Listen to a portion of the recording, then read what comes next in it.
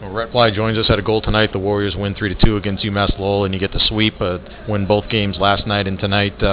Funny because this game, I thought, very similar to last night's game in terms of how you guys dominated the game, but it was tight right down to the wire. Obviously, last night you had to get the goal in the final minute to win, and you had to come from behind, and even tonight they were down by just one throughout the whole third period, so not as easy as it might have appeared if you were just watching the game.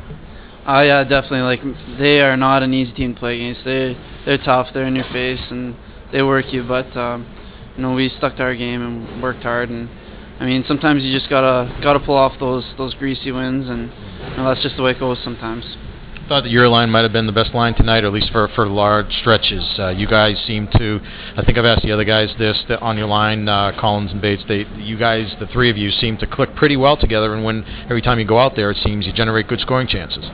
Well, we all kind of bring something different to the table. Batesy's one of the fastest guys in Hockey East, and Mikey, he can shoot the puck a ton. So I just try and contribute any way I can personally, and I don't know, just the three of us seem to find each other out there on the cycles, and we like to forecheck. So I mean, hard work and lots of speed. That's kind of what we generate. And can you talk about the goal that you had tonight?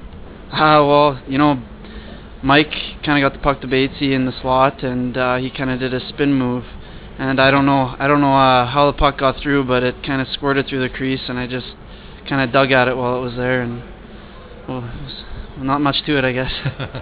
It seemed like that puck was kind of slow coming in as well. Did it seem that way to you? Yeah, it seemed really slow. I couldn't believe that nobody picked up on it, so it's a nice gift, I guess.